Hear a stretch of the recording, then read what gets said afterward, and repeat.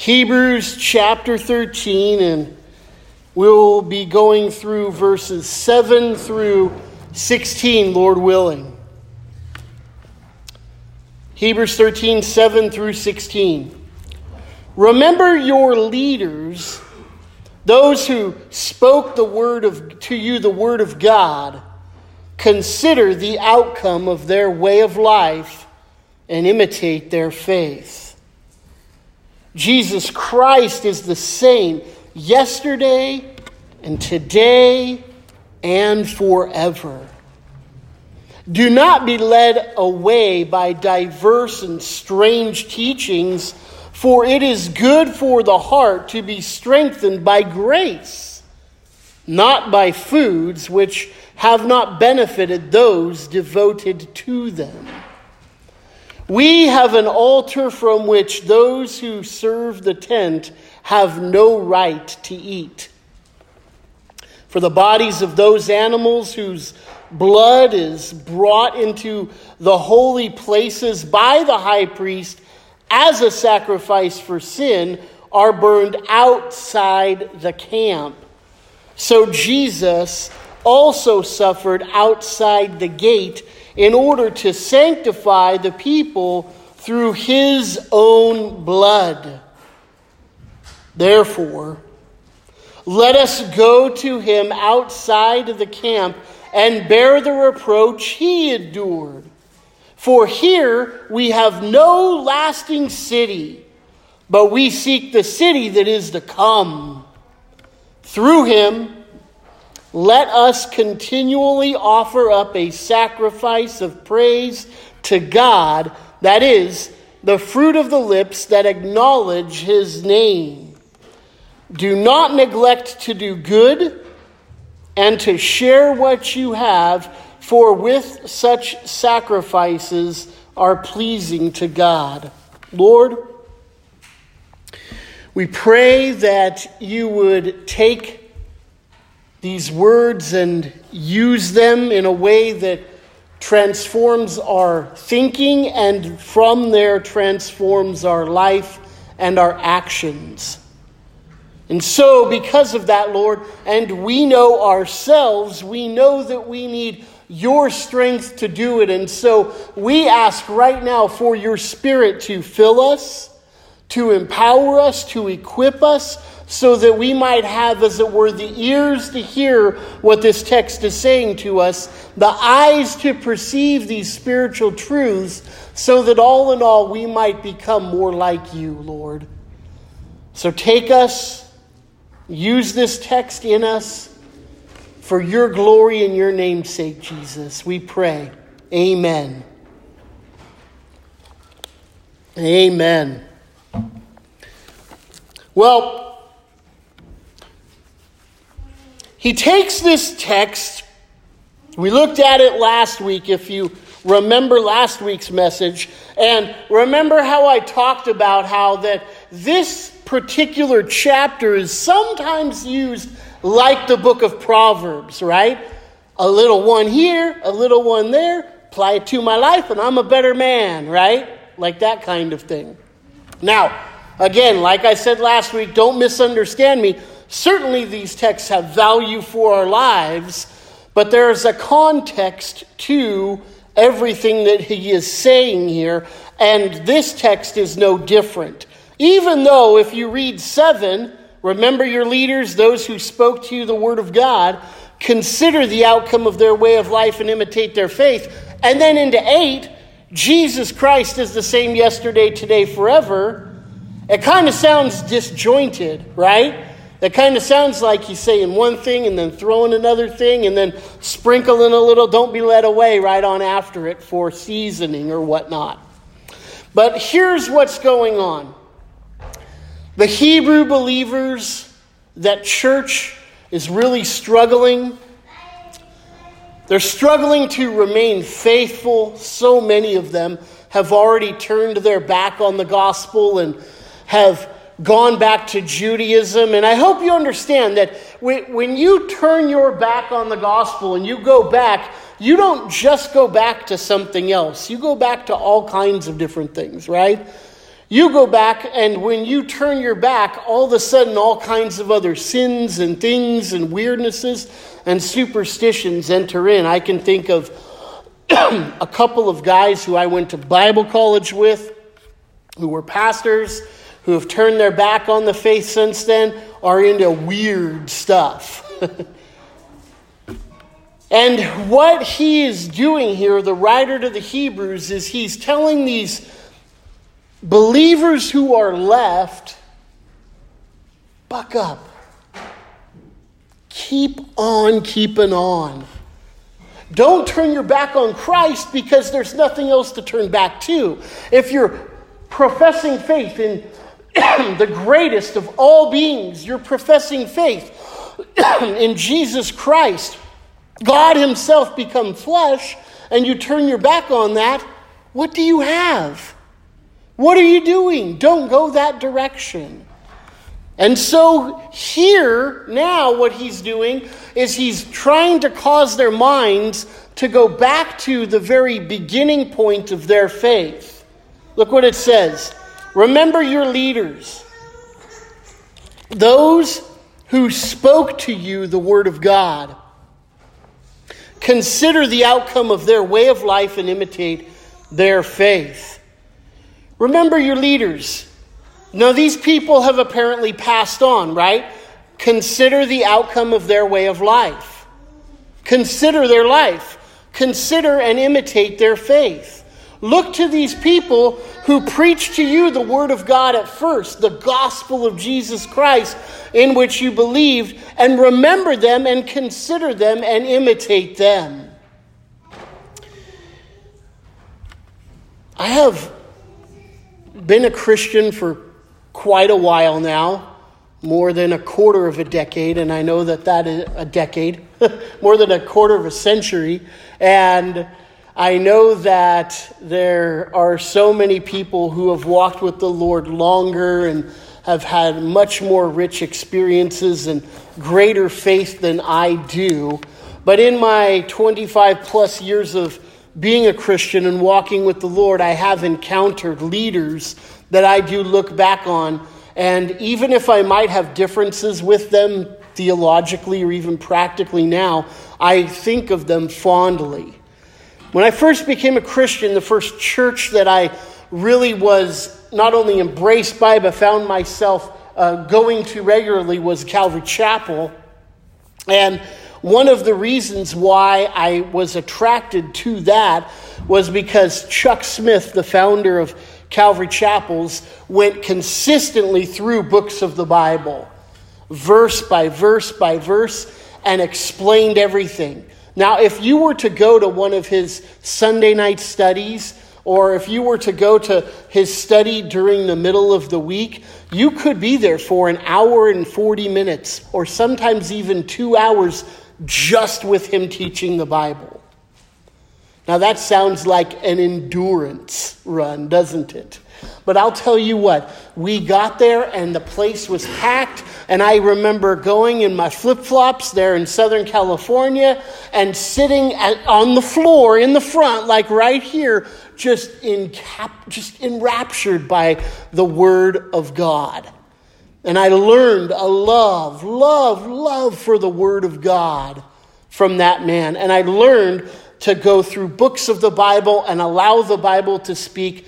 Don't add to it. Don't take away from it. Preach what the Word says. Believe what the Word says. This is the standard. This is the authority. Nobody nor anything else. I love that. I remember him. I remember his way of living and preaching, and I consider that, and I desire to imitate his faith in that capacity. I think of other men who have gone on. I think James Montgomery Boyce, his Foundations of the Christian Faith is probably the single, besides the Bible, most formative book I have ever read, and I can only imagine I will ever read. I'm not overstating that. I might for some other people, but for me, that particular book formed the very warp and woof of my understanding of serious doctrine as I grew from a charismatic evangelicalism to a more robust, biblically based, founded theology. And as I read his book, and I've read it several times through, I find myself looking back on that particular man and noticing, there was no controversy surrounding his life. He was a faithful preacher there at 10th Presbyterian Church in Philadelphia for a long, long time, so many years. And what a rich heritage. Even going further back than that, probably, Dr. Martin Lloyd-Jones and his particular works have influenced me greatly. And people used to say, of him when they'd hear him preach, that's an arrogant man. He is so cocky. I can't believe that he would say those things. But what in reality people were kicking against was the passionate, argued, preached truth of the Word of God. And he didn't waver from it. And he would get up there, and he did not have a lot of flash or glam. I walk around a little bit, not him.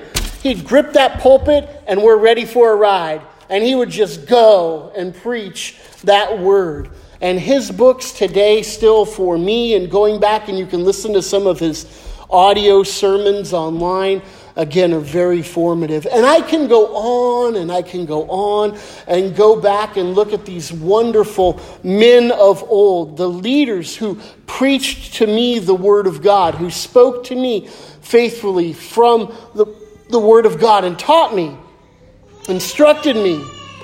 And I need to consider their outcome and their way of life. Did they, this is the argument, did these people, these men, these teachers, when they preached to you the Word of God, when they lived their lives, did they get to a particular point and go, oh, this persecution is really hard, and they turn their back on the gospel? You see, that's the argument he's bringing up. Consider these men who you hold in such high esteem, who led you to the Lord. Did they do what you're threatening to do now? Did they go that direction? Did these men endure to the end? And if they did, why are you flirting with abandoning faith in Jesus Christ? Oh, no, it's preaching time. Consider the outcome of their way of life and imitate their faith. Look at them. You love them. You know that the Lord spoke through them to you.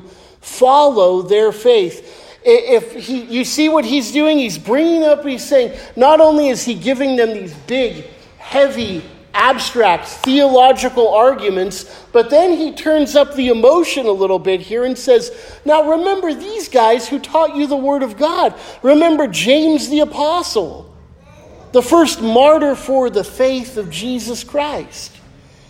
At this point, I'm assuming Paul has not been martyred yet, nor Peter has been martyred yet, but there have been other people who have been killed for their faith at this time. And even if this is later than I think, and you have Paul and Peter who have been martyred, that's an excellent example for these believers of people who continued to the end. Steadfast, faithful, resolute. Imitate their faith. And then verse 8, which has become, rightfully so, almost like a little confession of faith, a mini confession. Jesus is the same yesterday, today, and forever. That's a good verse. That's a memorizer, for sure, if you don't. It's easy. Jesus is the same yesterday, today, and forever. But these leaders who the writer of Hebrews is reminding them of, all died. They ran their race. They had a course to run. They had an influence to be made at a finite, small period of time in history, and they were gone. Jesus Christ is the same yesterday, today, and forever. You see the connection? Remember your leaders who spoke to you the Word of God. Consider them and their way of life and imitate their faith, because their faith was in Jesus Christ. And they died, but Jesus lives forever. Yesterday, today, forever. Jesus doesn't end. He never dies. In fact, he died only to rise from the dead and stomp on that serpent's head and say, "Death has no more sting. Victory is mine. Victory is yours. Praise be to God Almighty. All his saints, come on in." That's the good news here. Jesus is the same yesterday, today, and forever. Look at Psalm 102 with me. Psalm 102.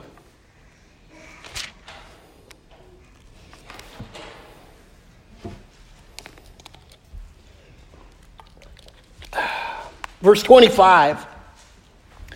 Of old you laid the foundation of the earth. The heavens are the works of your hands.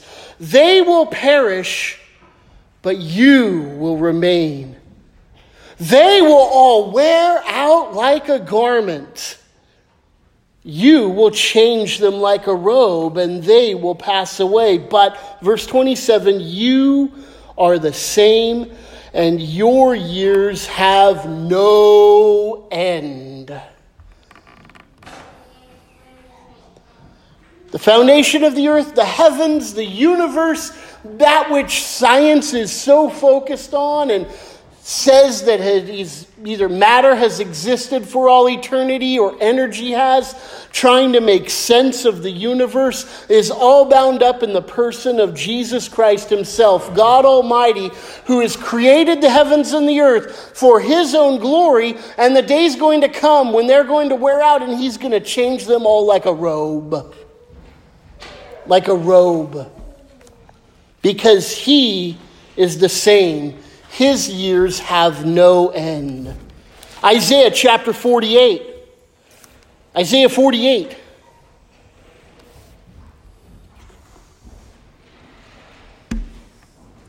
Isaiah 48 verse 12. Listen to me, O Jacob, and Israel whom I called. I am he. I am the first and I am the last. Now that's familiar language because Jesus says in his revelation to John at the end of the New Testament, I am the Alpha and the Omega, the beginning and the end, the first and the last. You see, Jesus is God. He always has been. He always will be. He is the same yesterday, today, and forever. So remember your leaders who pointed you to Jesus. Consider them, think about them, and then turn to Jesus. Right? The writer of Hebrews is encouraging them to do the very thing that those teachers that they respected so highly ought to do. Namely, turn to Jesus. He is the same. He is the unwavering and unchanging one. You are experiencing change. The Hebrew believers, maybe you too, are experiencing change in your life. Their change was persecution was coming upon them. And it was getting hard for them to continue to be a Christian in the face of persecution. But his answer to them is, while things might change for you, the God who you serve, the Christ who you worship, Jesus who saved you by his own blood, by his own will, for his own name's sake, never, ever changes. And he knows exactly what you're going through. Nothing has taken him by surprise. Nothing has caught him off guard. And what certain people might mean for evil, God means for good. So then, in light of this truth, this reminder of how great and how good Jesus is, he comes back to the doctrine and the teaching. This is something important and foundational. The church exists and is founded on doctrine. The church exists and is founded on a theology. Without a doctrine and without a theology that we're founded on, we are nothing more than a social club or an altruistic network of people who are just about doing good or advocating for social justice or something along those lines. Or maybe even less of a good motive, and we're just a bunch of people who want to gather together around a sense of co-believed morality, who vote Republican, or something along those lines.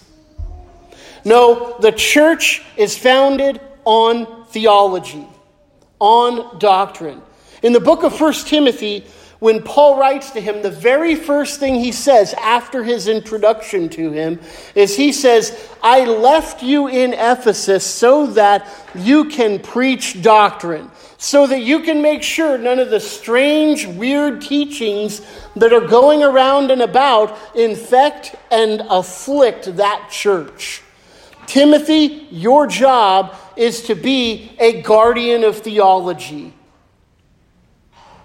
a sentinel for the truth, one who will not stand for false and heretical teaching, but will make sure that what goes on and is preached from the pulpits of that church there in Ephesus is the pure doctrinal word of God. Because if that isn't the foundation, then everything's open for anything else. You see? We first and foremost are a people, the church, who believe things. Right? That's what we are. We're here to worship God Almighty because we believe in the gospel of Jesus Christ. That's all theology that I just said. That's all doctrine that I just said.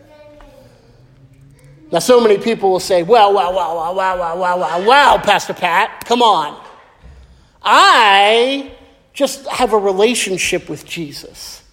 I have a relationship with him. I don't have theology. I don't have doctrine. You don't need that stuff. That's highfalutin. It's not me. I just have a relationship. And I just have a question. Oh, that's wonderful. Tell me about Jesus. Well, and the very next thing out of their mouth is going to be theology. It's going to be doctrine. If you tell me about the Jesus you have a relationship with, you're telling me theology and doctrine. You see, we as a church, we are distinct from everything else out there because we're a people who are brought together around a belief in a person and his saving us from our sins. And the truth of what Jesus Christ taught, what God wants us to know, what he wants us to follow, is what unites us together, nothing else. That's why the church can be full of all kinds of people who got all kinds of things going on, but yet when we come together, we worship God. And he accepts that worship because we come through faith in the Lord Jesus Christ, empowered by the Holy Spirit. So, he comes to doctrine after talking about Jesus, says, do not be led away by diverse and strange teachings. Notice this. People die, even who you love and respect. Jesus is the same yesterday, today, and forever. Strange and diverse teachings arise, but Jesus is the same yesterday, today, and forever. You see the contrast there? I will freely and joyfully admit that I am a one-trick pony. Any good preacher, that's all they are. That's all we are. Because all we have is Jesus Christ, and he's the same yesterday, today, and forever. My message is never going to change. It shouldn't. If my message changes, you need to fire me, okay? Because that is going to be a strange and diverse teaching. Because the truth of the gospel never changes. Paul, when he told Corinth, I came to you and I determined to know one message and preach to you one thing, and that was Jesus Christ and him crucified. And everything else flows from that, right? We can talk like we did last week about sex and about money, and the way we talked about those things were all influenced and flowed from our understanding of the gospel of Jesus Christ. And that's true for anything that we could possibly talk about. So do not be led away by diverse and strange teachings. For it is good for the heart to be strengthened by grace. Now, he doesn't define grace here. In fact, this is one of the odd books in the New Testament that really doesn't spend a lot of time talking about grace. Paul does it. It's everywhere. Here, I think what he's getting at is he's contrasting the diverse and strange teachings with proper and accurate teaching. I think that's what he's getting at when he says grace here. That our heart is strengthened by grace. Our heart is strengthened by the truth of the gospel, right? Because the gospel, if it's nothing, is grace. God Almighty created the universe. We saw that from Psalm 102. You live on his planet. You breathe his air. You eat his food. You drive in his vehicles. You wear his clothes. God owes you nothing. Absolutely nothing. But yet he has seen, in fact, you're rebel sinners against him who hate God, who are by nature children of wrath, and you've despised him and hated him and shaken your fist at him in your heart. And yet he has seen fit to save you from your sins. He has seen fit to look down from heaven, and because of his own love and his own purpose and his own affection for you, has said, Arthur, I love you. And has come down and grabbed you, you dead man's bones, and have picked you up and breathed new life into you, and have set you upon a solid ground, and now you stand in peace, strong because his grace has changed you, and you now are strengthened by that grace. You see? Don't be led away by diverse and strange teachings. There are all kinds of messages out there that are competing for your attention, right? The world does it well. They call it advertising, right? Oh, they're good at it. They can take a message and make you think, oh, you need that thing right now. I gotta get that. Gotta give me some of that. Whatever it is. And they understand our human makeup. They understand our psychology. They understand our propensity, our covetousness, right? They know the 10th commandment, and they know we are all about that 10th commandment. And so they put the message out there, come on. You don't need that 10th commandment. Come on, buy this. You need this. This is for you. You got to have this. Well, in the church, frankly, it's no different. There are many people, many ministers, many pulpits, many extracurricular religious organizations that have diverse and strange teachings and that want to draw your attention away from God, away from Jesus Christ, and away from his message of being the same yesterday, today, and forever. Here in this context, it says, not by foods which have not benefited those who have devoted to them. Now, there's no explanation about foods here, like there is so in Romans chapter 14, right? In Romans 14, he's talking about the Judaizers and going back and following Sabbath rituals and the food rituals. Colossians chapter 2, if I remember right, is the same thing. It's talking about the Judaizers who were coming in. But 1 Corinthians chapter 8 has a different take on food, and it has to do with meat sacrificed to idols. Now, one of the things that existed in this early church era was that foods had a spiritual connection or a spiritual connotation to them. And if you ate and participated in certain food rituals, then you were participating in certain types and styles of worship. Now, he doesn't tell us exactly what it is here, and he didn't need to for those early listeners, right? When he said, not by foods which have not benefited those devoted to them, they knew exactly what he was talking about. As if I could say to you today, be careful, little eyes, how you scroll. Right? You know exactly what I'm talking about. And I don't need to say any more than that. You understand the message. That's what's going on here. He's giving them a message that applies directly to them in their context at this time and in this way, saying, grace is what you need to be strengthened by. There is no strength to be found in foods and the love of particular foods. In that, you're worshiping something else, or they're giving you spiritual vitality or strength.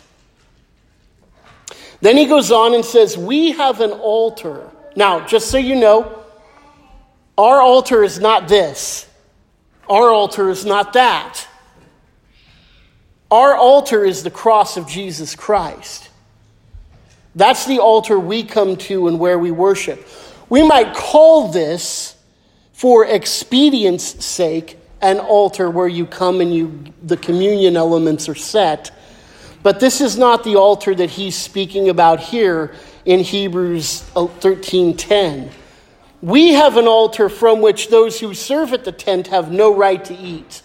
Those who serve at the tent, the tabernacle, the temple, the Judaizers, they have no right to come and partake of what we partake of, and that's Jesus Christ himself.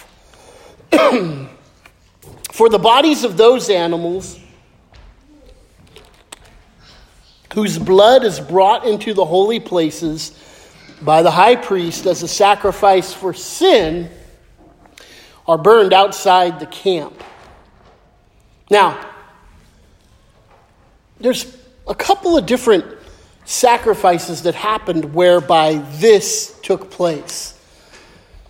Sometimes, not all of the meat. You can imagine that certain times the sacrifices were so many that there was no way even all of the priestly families could eat all of the meat, right? So there was provision in the law for taking the meat outside of the camp that wasn't eaten, that was brought for the sacrifice, to be burned outside of the camp.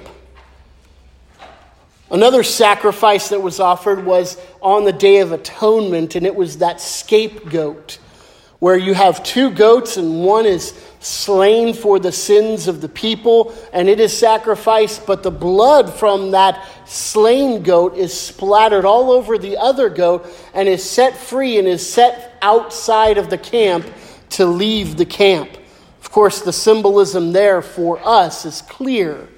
That Jesus Christ is our scapegoat, having borne the wrath of God for us and then going out away from the camp. So therefore, let us go to him outside the camp and bear the reproach that he endured. I was talking with someone earlier this week, and this particular person was telling me that,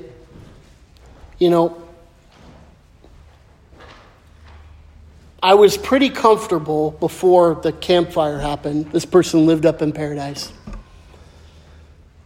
And if I'm honest and I look back, I got to a point where I was so comfortable that I was actually embarrassed and feared about sharing the name of Jesus Christ.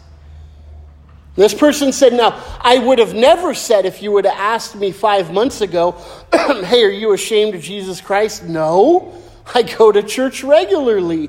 I tithe. I got a Bible. It's somewhere, but I got one, kind of thing. But this particular tragedy and this particular trial brought out within this person by means of the Spirit of God bringing conviction to this person's heart, the fact that they truly were ashamed of Jesus Christ in certain contexts and in certain ways, and would make sure they didn't bring the name of Jesus Christ up, call themselves a Christian or anything. And now this person's like, I see it so clearly, now I can't shut up about him. Let us go outside the camp and bear the reproach that he endured. Listen, being a Christian is not a call to comfort and ease.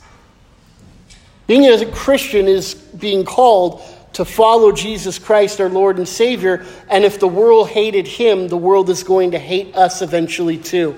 Now we see in our own society it moving very quickly that direction, where we are going to start experiencing some real persecution if we stand up for the name of Jesus Christ as the church.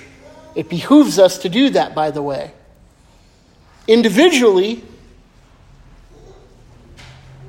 we can experience the reproach of Jesus Christ as well from family, from friends, from people who we know or people who we meet. That it would be very easy for us to go set up shop Saturday morning at Farmer's Market on one of the street corners down there and just start passing out Bibles or tracts. And we will experience the reproach that Jesus Christ did. Make no mistake. The world hated Christ. The world will hate us too. Don't be ashamed of him, beloved. I'll admit, there have been times, years past, where I have hesitated to bring up that I'm a pastor because, one, I don't know if I really want to have that conversation right now, or number two, I'm in this situation where maybe I shouldn't because I don't want this person. That's crap. That was sin. I sinned in my thinking. I sinned in my attitude. I sinned in my actions when I was, I'll admit it, for those moments ashamed of Jesus Christ and didn't want to bring up the fact that I was a pastor.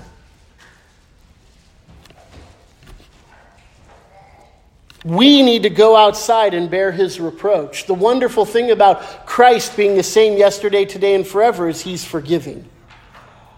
When we come in repentance, however it has manifested, I'm going to assume because you're people like me of like passions, James says, that we've all experienced this at one point or another in our lives.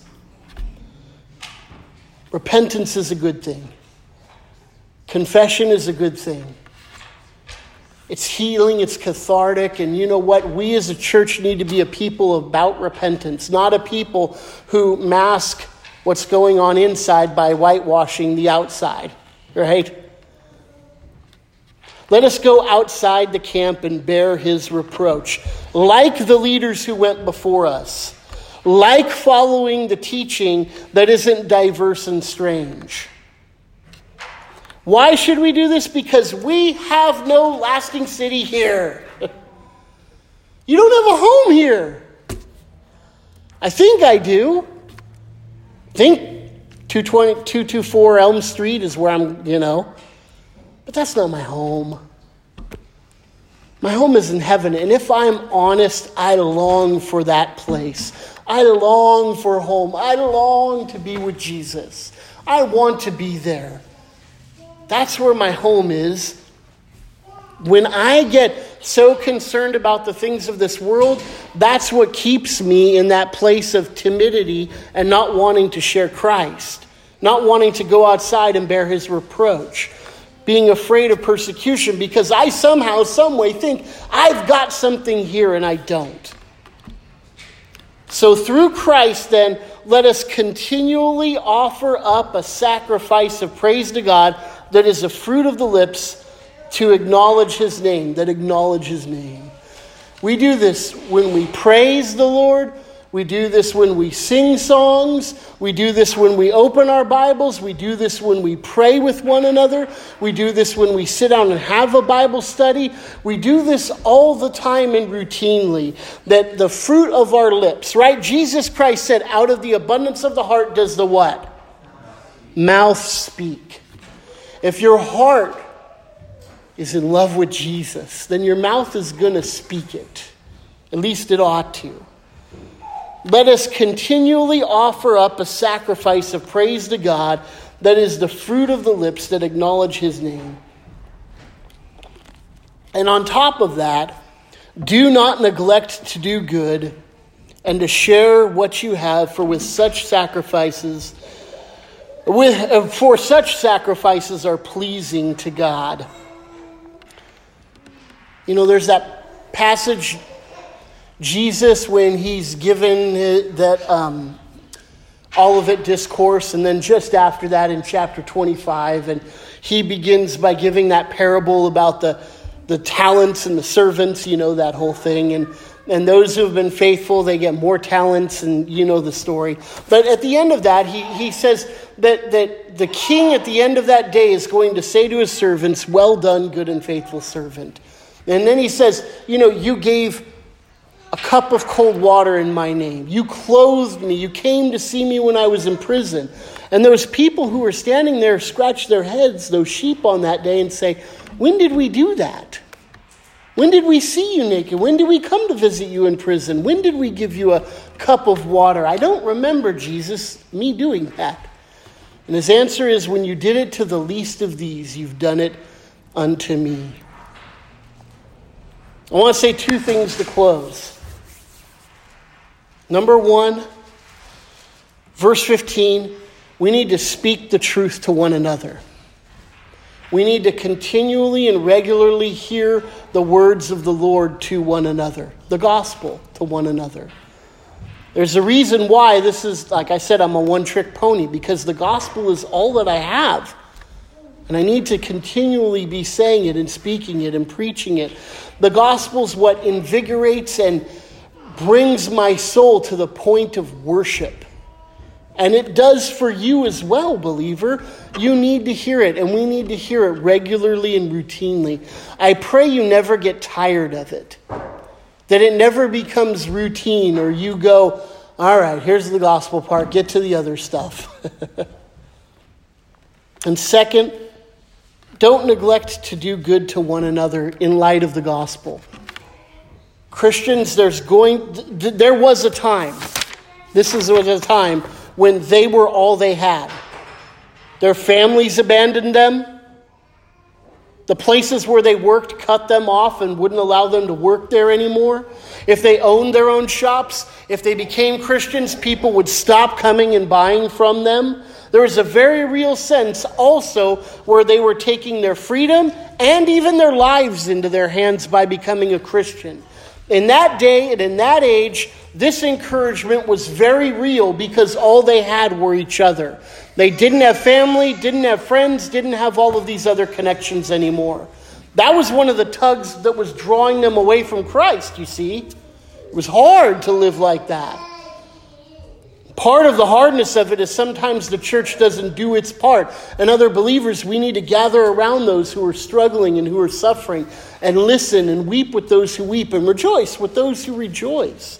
So do good to those, because we need each other. We need each other. We need each other. I need you. You need me. We all need each other as the church. And as we do this, these sacrifices, beloved, know this, they are pleasing to God. We're not those who sacrifice animals anymore. We're not those who go and do certain rituals and things. The sacrifices that the Lord is pleased with is a lifestyle of worship according to Romans chapter 12. Our lives should be living sacrifices. So, beloved, speak the word to each other. Speak the gospel to each other. Speak doctrine. Speak truth. Speak theology to one another. And then do good for each other. Right? Like Romans 13 says, try to outdo one another by doing good. Right? Let's see if we can how can I outdo you by doing good to you? We'll be a healthy and a good place to worship together in if that's the attitude that we have towards one another. Amen?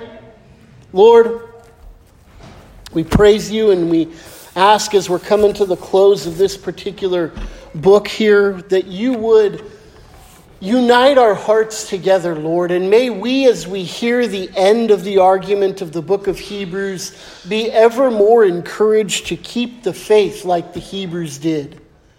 It might be needing to look back to the leaders who we know who have gone on before us